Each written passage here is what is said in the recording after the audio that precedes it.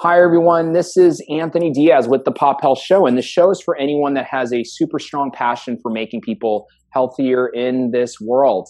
And I'm really excited to have Meghan Aldrich on the show. So Meghan is the Vice President of Operations at Rochester Regional Health. They're doing some great stuff. She's done some great stuff. She's doing some great stuff. I'm not going to steal her thunder, though.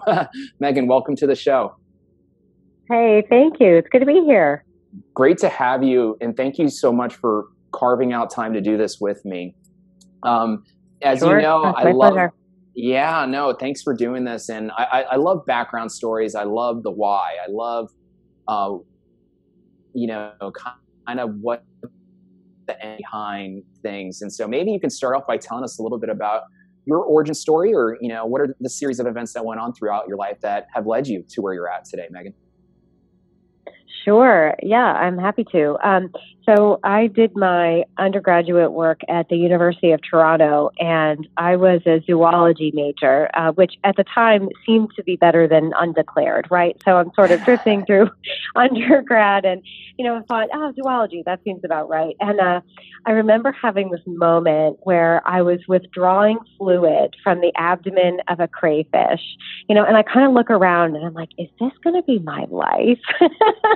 And the crayfish is sort of looking at me like, woman, make a decision, But I remember really having this moment where I thought to myself, this isn't it. I need to be closer to people. I need to be closer to really thinking about how, biology and the pathophysiology that I really loved was working in human beings. And so I actually went into nursing. I became a pediatric nurse and then later on a pediatric nurse practitioner. So my background is pediatric critical care and emergency medicine. And so, I really loved that part of my life. Really, really enjoyed taking care of kids. And I think a big part of the reason that I love taking care of kids so very much is you see the impact that you can have not only on the child and their long-term trajectory for health and wellness and their relationship with healthcare, but you also see the impact that you can have on the family, right? Because what won't a parent do for their child, right? And so when you can have that conversation around, hey, this is really how you can optimize health and well-being, and oh, by the way, it works really well for you too, mom and dad. You can really see some amazing and positive impacts. But while I was a nurse practitioner, I took my first leadership role leading a small NP team. And that led to really, multiple other opportunities, including most recently the chief nursing officer for our ambulatory specialties practices. And then I moved into the VP of operations for women's health, which I just is such a fantastic opportunity for me. I love what I'm doing every day, but I really feel like I have the opportunity to impact our community of women and their families. And that's really important for me. So I feel extraordinarily fortunate to be doing what I'm doing. And then on the side, I've gotten to document that a little bit. So, I have my little Instagram page where I talk about being a balanced executive and integrating as leaders health and wellness into our lives. And how do we demonstrate that for the people that we work with? So not only can we impact our communities and help our patients to be healthy, but then how can we impact our organizations and really think about health as an organizational imperative? And so that's been a lot of fun for me as well. I love it. Well, I think so much to unpack there, but the kind of just the playback is, you started in one place, it was almost directionally correct, but then you kind of honed in and isolated on humans, started off with children. It's super impactful, right? I mean, you changed what's a blessing. I'm sure the time that we have here doesn't serve justice, but you've probably impacted so many kids that may grow up to save one person's life, impact other people's lives. It could be a country ambassador or a global ambassador, right? And so it's great to see that, almost like a teacher, right? You have one idea or make one impact. It makes so much more of an impact. And it's great to see where you're at and, your presence out, on social media as well. And it's important to say what you're doing and I love the word document as well. But, so Meghan, this is great. And along those lines, tell me a little bit about the present. What has your fixation in health today? What has you excited in health today? You've been exposed to so much, and you're doing so much. I just love to hear on kind of your passions in health today, and what are you seeing? Just love to hear more about that. Sure, absolutely. I think there are a lot of extraordinary things happening in healthcare today. And obviously, what you're doing really exists to document some of that. So that's very exciting. Certainly what we're seeing overall is really a rise in integrated healthcare systems. So as we move more and more away from sort of the individual mom and pop shop of, the small hospital and the small individual private practice, and really move toward larger healthcare businesses and conglomerates, the ability to impact very large swaths of the population in a positive way really becomes possible on a scale that we just weren't able to realize before. And so when we think about modernization and standardization and really looking at the outcomes of our care on our patients, we have a lot of power in that now because there are, obviously we have the electronic medical record and big data and all of those kinds of things, so we're really able to take a look at thoughtfully the care that we're providing to patients and make some very powerful decisions about what we're doing and some powerful inferences around, what's working and what's not working. So certainly those integrated healthcare delivery systems are becoming more and more important, and I'm really excited to be a part of that. But then at the same time, as you sort of see these rise in very large healthcare systems, we're also seeing a movement of care into the home and really onto digital home-based platforms. And really, I think we're starting to ask ourselves, how can we care for patients at home or in the lowest acuity setting possible? And what creative opportunities can we leverage to provide care in really innovative ways that keeps the patient in the home, that keeps the patient with their families, and really away from, those healthcare acquired infections and those kinds of things that we worry so much about when we bring a patient into an acute care setting. Again, we have that opportunity to keep folks out of the hospital.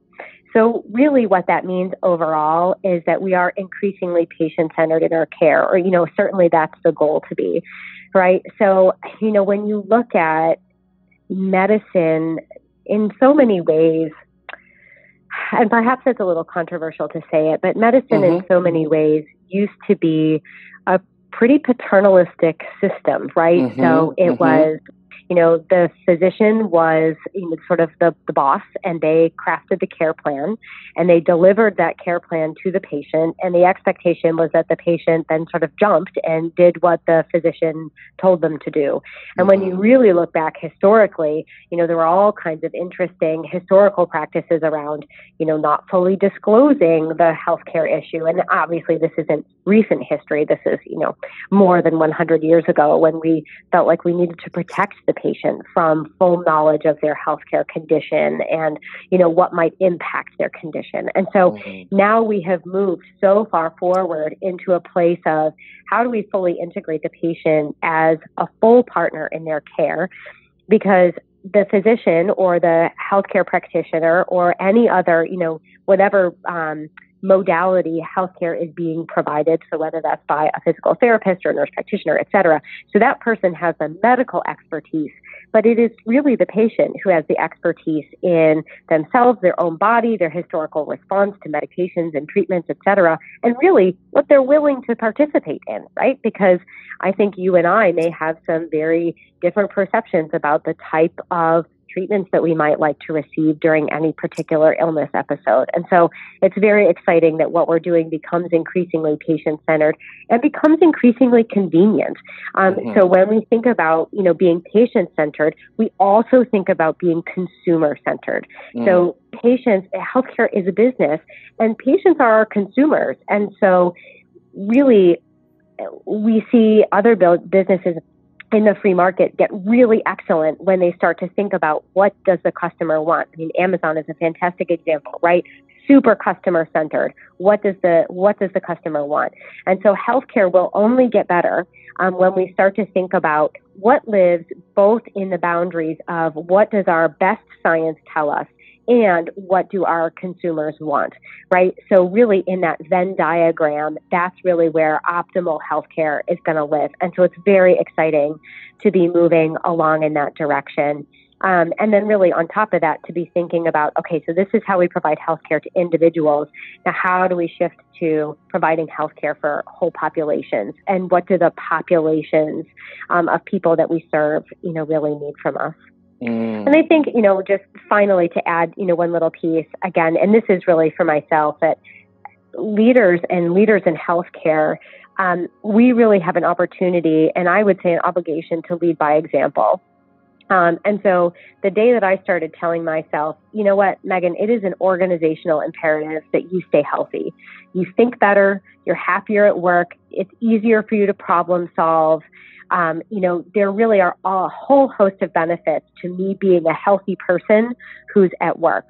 But what I noticed is that when I started being transparent about my own health journey, my own health goals, the crazy things that I was doing on the weekend, and, I'm going to do a half iron this year. And, the more I was transparent about those kinds of things, the more my team started doing those kinds of things too, because it became more and more a part of our culture that we are healthy. We take time to eat well. We take time to rest. I don't want you to answer your emails at 10 o'clock at night. I want you to be sleeping or with your family. So leaders as health coaches and wellness coaches is an extraordinarily important concept to me. And I don't know if that's current state or if that's future state, but, regardless, I think that's an incredibly important crux of leadership, especially leadership in healthcare in the modern era. I love it, Meghan. Yeah, you hit on so many different dimensions that are, passionate to our listeners, to myself, and it's interesting perspective. I've never thought about it in that way, but it is very true. If you're in health and well-being, you need to view yourself as an influencer, and your habits and your rituals are, directly or indirectly coaching and saying something to others. And so it is important that the doctor practice what they preach, the CEO of a hospital practice what they preach, and that well-being is integrated as well. And I do see, absolutely, amen, the consumerization, personalization of these experiences need to happen. It does pave the way, for an interesting future. Meghan, one question I always, along those lines, one question I always ask is, and I think you've touched upon it, is being in health. Yeah, tell me a little bit more about some of the daily, weekly, or monthly health rituals or habits that you partake in to keep your engine going and for you to lead. I'd just love to hear a little bit about that. Sure. I'll tell you what I do, but then at the end of it, I think the only conclusion is that I'm like a huge nerd. So for me, routines. So I have a really busy schedule and a pretty demanding work life. And I also am a mom. I have 2 little kids. And so rituals and routines are important for me because forming habits means that I'll do what I said I would do. And so every morning, I wake up at a particular time, and that's slightly variable if there are other things going on, but generally I wake up around the same time, and I do the same set of things every day. So I drink a full glass of water, I have a cup of coffee, I grab my cup of coffee, and I walk outside, and when it's cold, when it's hot, regardless, but even in the dead of winter, I walk outside, no jacket, bare feet, and I walk out and I stand on my front porch and I take a big, deep breath and I say, thank you for the day. And I open my arms out wide and I get cold, right? You get cold. But that moment when you're cold, you have this huge rush of energy and your body's like, yeah, I'm on, let's do this. So I've got my rush, I've got my hydration going, I've got my coffee, and then I head back inside.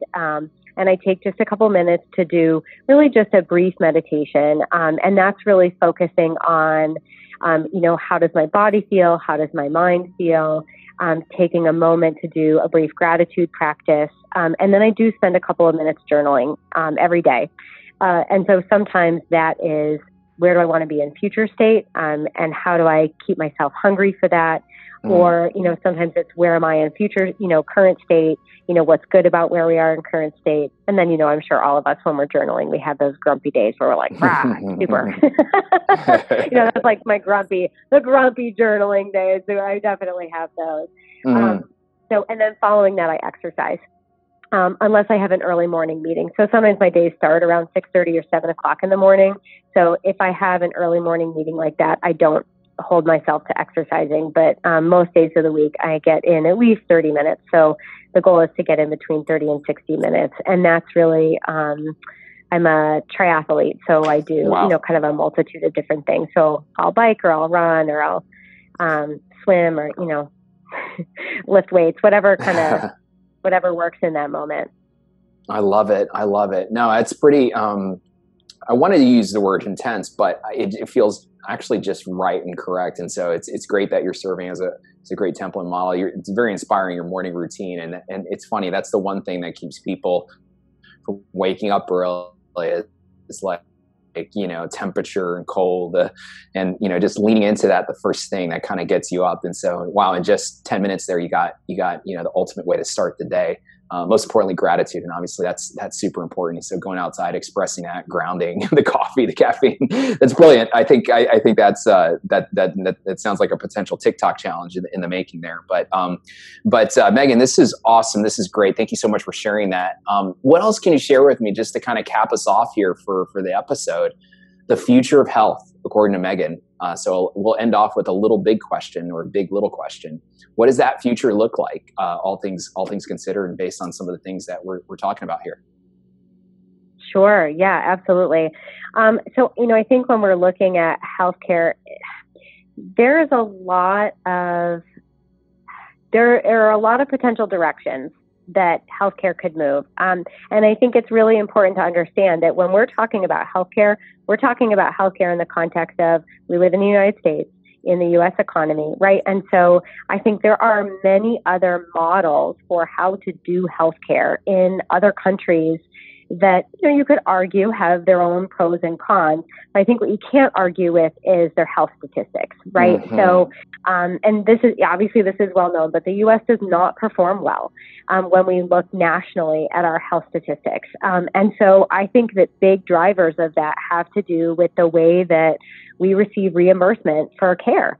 Mm-hmm. And so really, if we take the opportunity to shift reimbursement for wellness promotion and not illness remediation, right? So if we're really thoughtful about how do we pay for care and how do we pay for large populations of people in a way that encourages healthcare providers and patients to engage much more thoughtfully and actively in health and wellness-based activities rather than in illness management activities, because we most certainly have made strides forward, right? We have done a better job, but we are not there yet. We are absolutely not there yet. And so I think that's a really important piece of the future state. But then along with that, I think, we need to see a rise in sort of these multidisciplinary and non-traditional platforms for supporting wellness. So how do companies become healthier, right? How do we sort of shift from insurance companies and large healthcare programs into how do we encourage companies to keep their employees healthier? And we've seen that the companies that keep their employees healthier and have a focus on health and wellness have higher productivity, lower turnover, right? Like there are a lot of dollars to be saved in that space. Mm-hmm. And so in some ways it's good business to keep your employees healthy. And so I think the more we see on the corporate side of that type of work starting to happen, I do think that we can start to see some shifts there as well. But then really on a personal level, I am fascinated by the science that's coming out between the relationship between the gut and the mind and what we eat and how we feel, the relationship between gut wellness and mental health.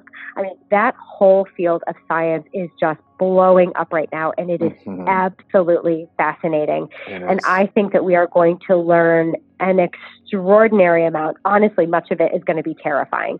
I think that we're going to learn a whole lot about what we put into our mouth and how it impacts us in the long run. And especially when we look at, kind of the traditional American diet, the standard American diet, or the SAD, as people call it, how we really start to look at what we eat and how it impacts us.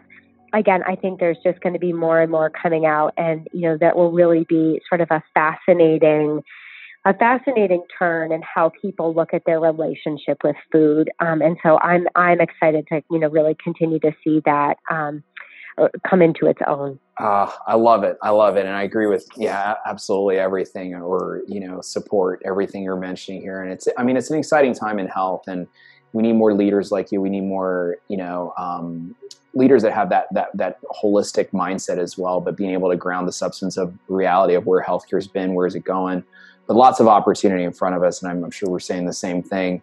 Absolutely, Meghan.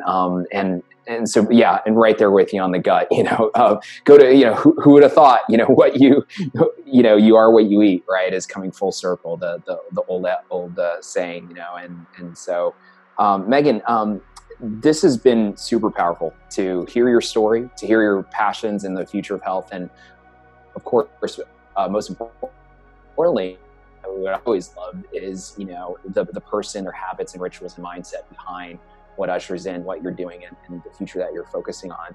My very last question for you is reaching out to you. If our listeners would like to engage with you, reach out with you, say, find you on Instagram or Twitter or LinkedIn. If you'd like any of that to happen, what would be a good way to connect with you? Yeah, folks are absolutely welcome to reach out to me anytime. I love hearing from people.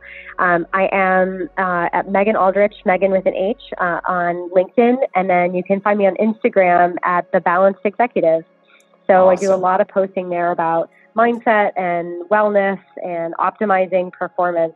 So we talk a lot about that there. So happy to hear from people anytime. Perfect. Meghan, thank you so much. This was powerful having you on. It was invigorating. And to our listeners out there, I'm sure they're going to find a lot of value. And, to our listeners, definitely reach out, connect with Meghan.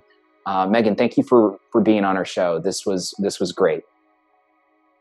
Sure. Hey, anytime. Thank you so much for your time. I hope you have a great day. You too. Thank you so much. Really appreciate it. Thank you. Thanks.